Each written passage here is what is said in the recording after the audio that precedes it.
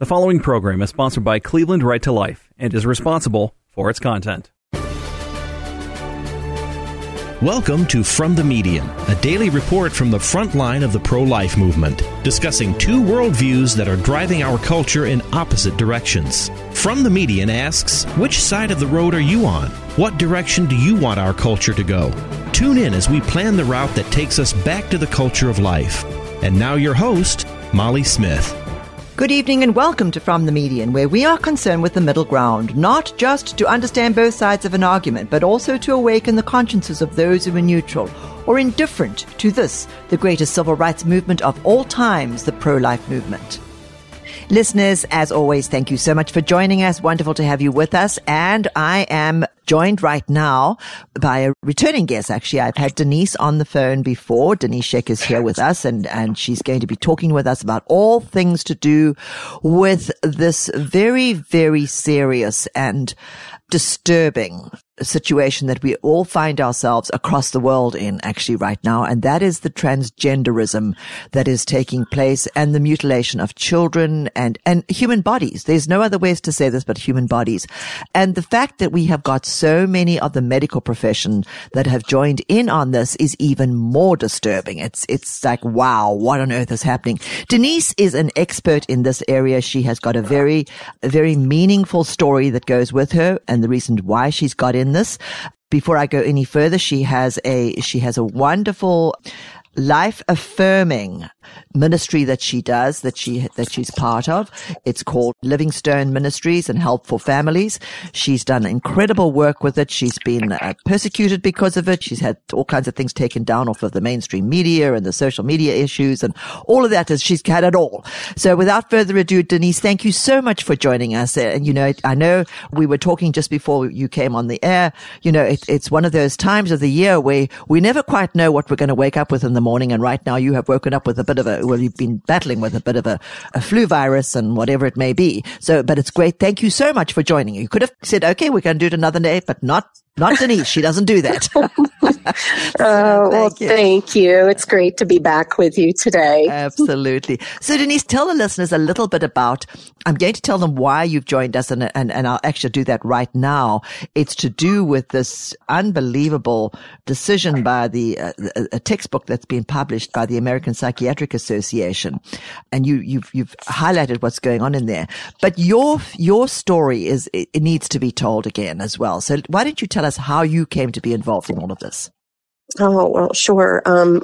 Just briefly, when I was 9 years old, my father had come out to me as wanting to become a woman and really believing that that's exactly what he was supposed to be, that he should have been born a woman. And so that specific day, he revealed many details that I could not comprehend why he was sharing with me the secrets and even sharing with me how I would know when he was feeling like a woman, given the hints away. And I really thought, well, this is Dad and I'm Denise. We're two separate people. Now, as a 9-year-old, you're processing it that way, that there's two different people. This won't impact you. That's Dad. That's whatever's going on with him, those are his issues. But what I didn't realize and couldn't have even been prepared for is how that would impact me as the years would come and follow. By the time I was 11, I thought if God had really made a mistake and Dad should have been a woman, how do I know that I'm really supposed to be a girl? So as we start to question the authority of God, the truth, it just has ripple effects in our life. And then, of course, leading into being a young woman that matured young, that also was not very helpful as my dad became very envious and very hateful towards me because of what my body was doing. So there was a lot of issues, a lot of hurt, a lot of pain, and yet I understood that he was hurting as well. Yeah. Yeah, absolutely. So you took all of this and we won't go into all the you've been on the program before, and people, if you want to look, just put Denise's name into our search machine and you'll bring it up and you can listen to it on your iPods or whatever on any podcasting platform. But so you took all of this and over the period of time, you saw what should happen and you did it. You formed these ministries, Denise, and you've written numerous books. And folks, I will put Denise's websites up onto our platform, onto our website so that you've got that and you can double check it out. You started to go after, to sort of saying there is solutions. It's a God thing. We have to turn back to God. You've done all that. You still continue to do it to this very moment, which is amazing to me. I consider you one of my heroes because how can, go through all of that and yet still remain so loving towards our incredible God. But recently you wrote an article for LifeSite News, which caught my eye, and I thought, there's Denise again. And so I thought, I've got to get you back on the program. And you talk, the article is about, what is happening within our medical, world, medical institutions. And the fact that, the American Psychiatric Association is actually publishing a book called Gender Affirming Psychiatric Care. You point out in your article that there is a Hippocratic oath that anybody in the medical world, particularly doctors, are supposed to take. And it's been around since the 5th century. And it is first, do no harm. First, do no harm. And yet, here we go with this unbelievable, harmful treatment and advice and all these kinds of things that are coming from the gender affirming psychiatric care. Talk to us a little bit about what's happened in this, what's happened here. It seems insane. Yeah. With what is happening. And to go back to the first, do no harm.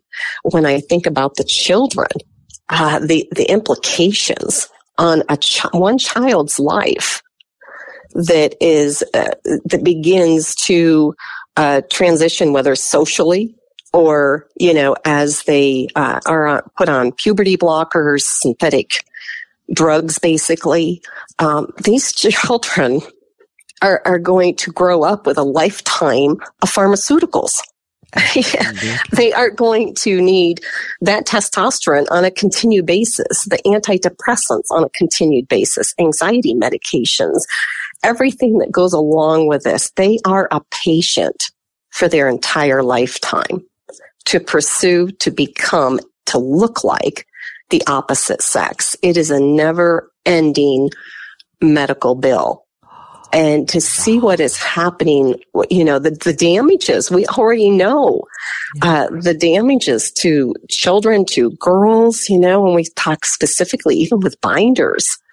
So to know these dangers, these consequences, but here, American Psychiatric Association, it pretty much throws that in the garbage, and says, we're going to go ahead and promote this gender ideology.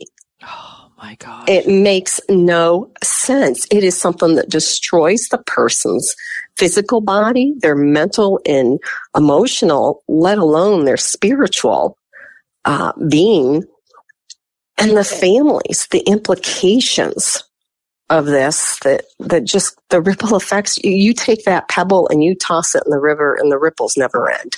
Oh my gosh. Oh my goodness gracious. And this is what blows my mind. These are children. You point out as young as preschoolers. This is being pushed on them. Yes. As young as preschoolers are saying they don't even know how to ride. Some probably don't even know how to ride a bicycle yet, let alone know what sex they are. No, and yet we will see young children and even, preteens that are being used in this propaganda for attacking a school or taking them for legal action. Yeah. What child even knows what they're doing? This is when there are adults behind the scenes that are using the children for this agenda. That's right. My concern for children on top of everything else is that I have 6 grandchildren. Yeah. Ages, it's anywhere from 13 down to 3 years old. Yeah. So even if I take my 13-year-old grandchild and I think of that age group that has been using these synthetic drugs or the mindset of who they are, where are they going to be seriously in 20 years from now, 15 to 20 years from now, when they find out, gosh, I'm tired of taking this. Oh, I have to do this to assume this a role. Absolutely. It's never ending. It's got to be tiring on the person. Yeah, absolutely. And we all know, I think everybody listening to this program at some point in time, you've taken medication that you need to have, that you have to take. But you can, for the most part, if you're living a normal life and you're, and even if you're in some sort of a pain or you have to take it for whatever reason, there does come a point where you say, okay, I've had enough of taking pills. I want to be clear of them. You have an opportunity to be clear of those pills. These young people do not. They are for life, as you point out, Denise. It is for the rest of their lives. Yeah. How many of us, let's speak about being young girls, liked boys in kindergarten? Or would even take the thought that I'm not going to get married. Boys, yuck. Yeah. Yes, exactly. So, and how many of us got married, fell in love, and life turned out just fine. The same mindset that just because somebody isn't liking for some reason who they are at the time, or they're confused. Yeah, exactly. They have some severe distress about who they are. Yeah. That doesn't mean that it's going to make it all better. Exactly. By giving somebody what they want instead of what they need. Absolutely. Absolutely. You talk about it in your article. And again, folks, I will put this up onto our website. It's a LifeSite News article and it was published on December the 8th. So it's a very recent article. I'll put it up there and you can all read it yourself. But the interesting thing about it is you talk about the fact that, the book is written on, they've actually changed the scientific process. So it's written, it's moved away from, the actual scientific process that you go through in order to be, a real, you take it, you look at all the science involved, and then you come to, you work through that. You said it's now moved from evidence-based to evidence-informed. Whatever does that mean? Goodness gracious. Well, to me, it is, would be people that would be speaking in, that, for instance, live as a transgender person, and they are the evidence. Instead of looking at the scientific facts, we are taking people's, personal life experiences and validating that over the scientific facts. Oh my gosh. The interesting, and I mean, further to that, you said the book is dedicated to provide, and I'm quoting, dedicated to providing affirming. These words are they're so crazy. I mean, it's just like, what on earth are you talking about? They are dedicated to providing affirming, intersectional, and evidence-informed psychiatric care for transgender, non-binary, and or gender-expansive people. These words, even 10 years ago, people would have been going, what? What did you just read? It's really is very disturbing to see where we've come to. It's very disturbing. And I think it's important for people to realize the need to watch and observe the languages. Yeah. And how the language has been really arrested, and changed to meet the ideology's needs, to pursue this agenda even further. You're so right. I think back, so Help for Families has been going for 20 years this coming April. Wow.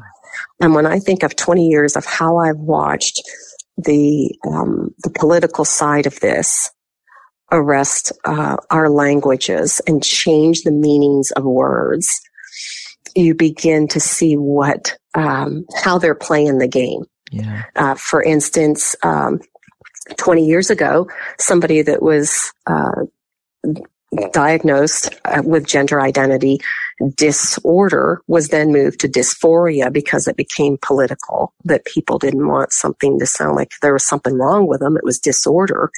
But it would be somebody that was that had severe mental distress about being the opposite biological sex that they believed they were. Now, when it came to cross-dressers, and transvestites and other such labeling, they wouldn't have been considered transgender. Today, they are all under this umbrella of being transgender. The umbrella for transgenderism has grown. Why? Not everyone, a cross-dresser, should be under that definition of being transgender. Yep. So if you watch the language, you see how they turn the terms. Yeah, it's manipulated, exactly. I knew a family way back, probably, I don't know, maybe 25, 30 years ago, where one of their children knew their friends the father was a cross-dresser, but he was a cross-dresser. He wasn't taking pills and hormones and having surgeries and all the rest of it.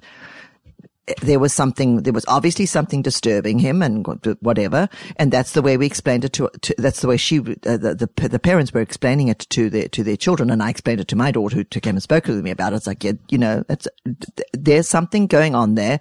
You don't judge. You just move past it. And, if you ever, have to deal with the child that you're talking about, you just deal with it in a Christian loving way. Obviously they're going to be concerned about it.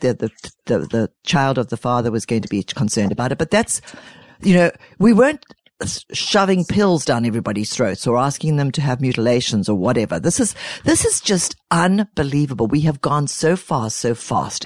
It's very, very, very concerning. You say, one of the things you ask in the article, Denise, is why, and I mean, obviously we know, but you lay out some very important reasons as to why should we be concerned about a book such as this that's got the imprimatur, so to speak, of the American Psychiatric Association on it.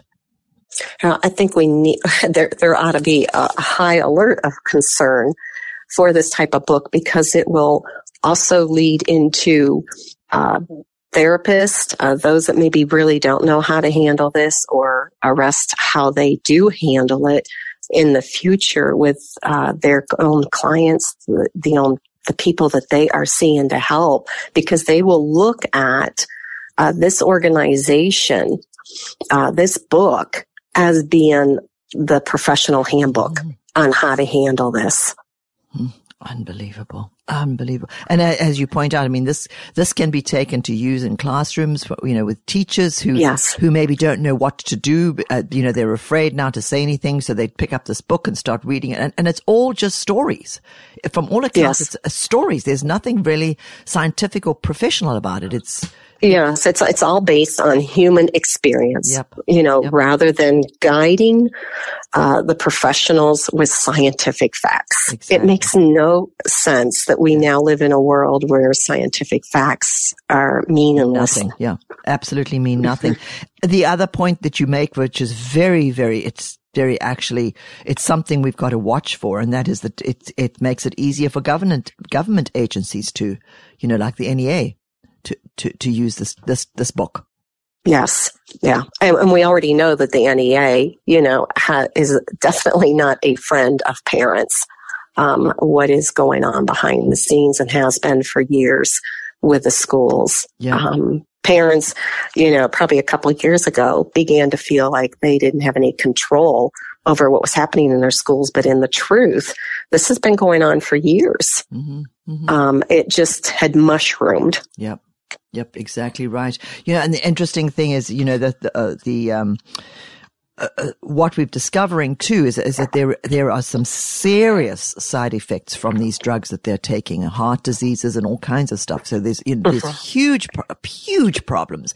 And I was just reading another article earlier on this week about what's happening in the rest of the world, in the rest of the Western world anyway, at least in the European countries. A lot of the European countries are totally rejecting this right now.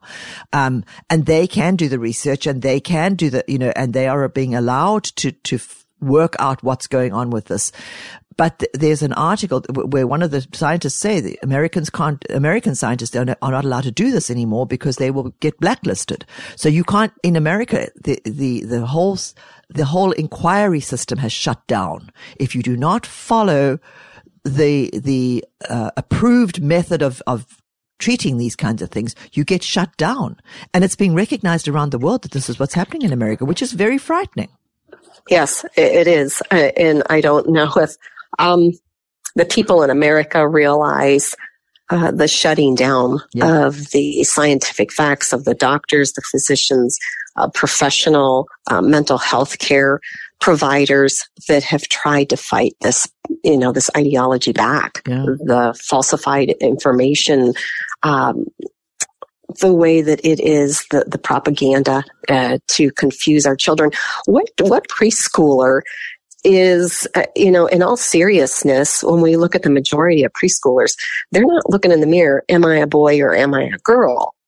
They're more concerned about playing with their toys or, hopefully outside, learning social skills with the neighborhood friends that they would have growing up. But today, we've got preschool books that are helping to guide the child, assuming that they are confused, which creates confusion in a young mind. Yep, exactly right. This is so dangerous. This is even why it's so dangerous is to see what's happened with Governor Mike DeWine in Ohio here, where he has vetoed a bill that passed both houses with majorities, and said, no, we've got to allow all this nonsense to participate. It's in some ways, it's great to see so many legislators turn towards saying, we want to go back to sanity again. But it's also very disturbing to see our governor go the other way, which has been really a problem. The final thing that I wanted to talk with you about is the danger to child custody cases. You mentioned that in your article, and that it's very, very, the lawyers on the other side can use this book to say, whatever, it doesn't make any difference. The experts are saying this, and so you have to allow your children to do this, or, whichever parent is fighting over the child can use this book to insist that the child, if the child during a traumatic time such as a divorce is going through that, then you use this book to say, no, absolutely. Look, here are the experts. I mean, it's unbelievable what's happening. Yes, it is.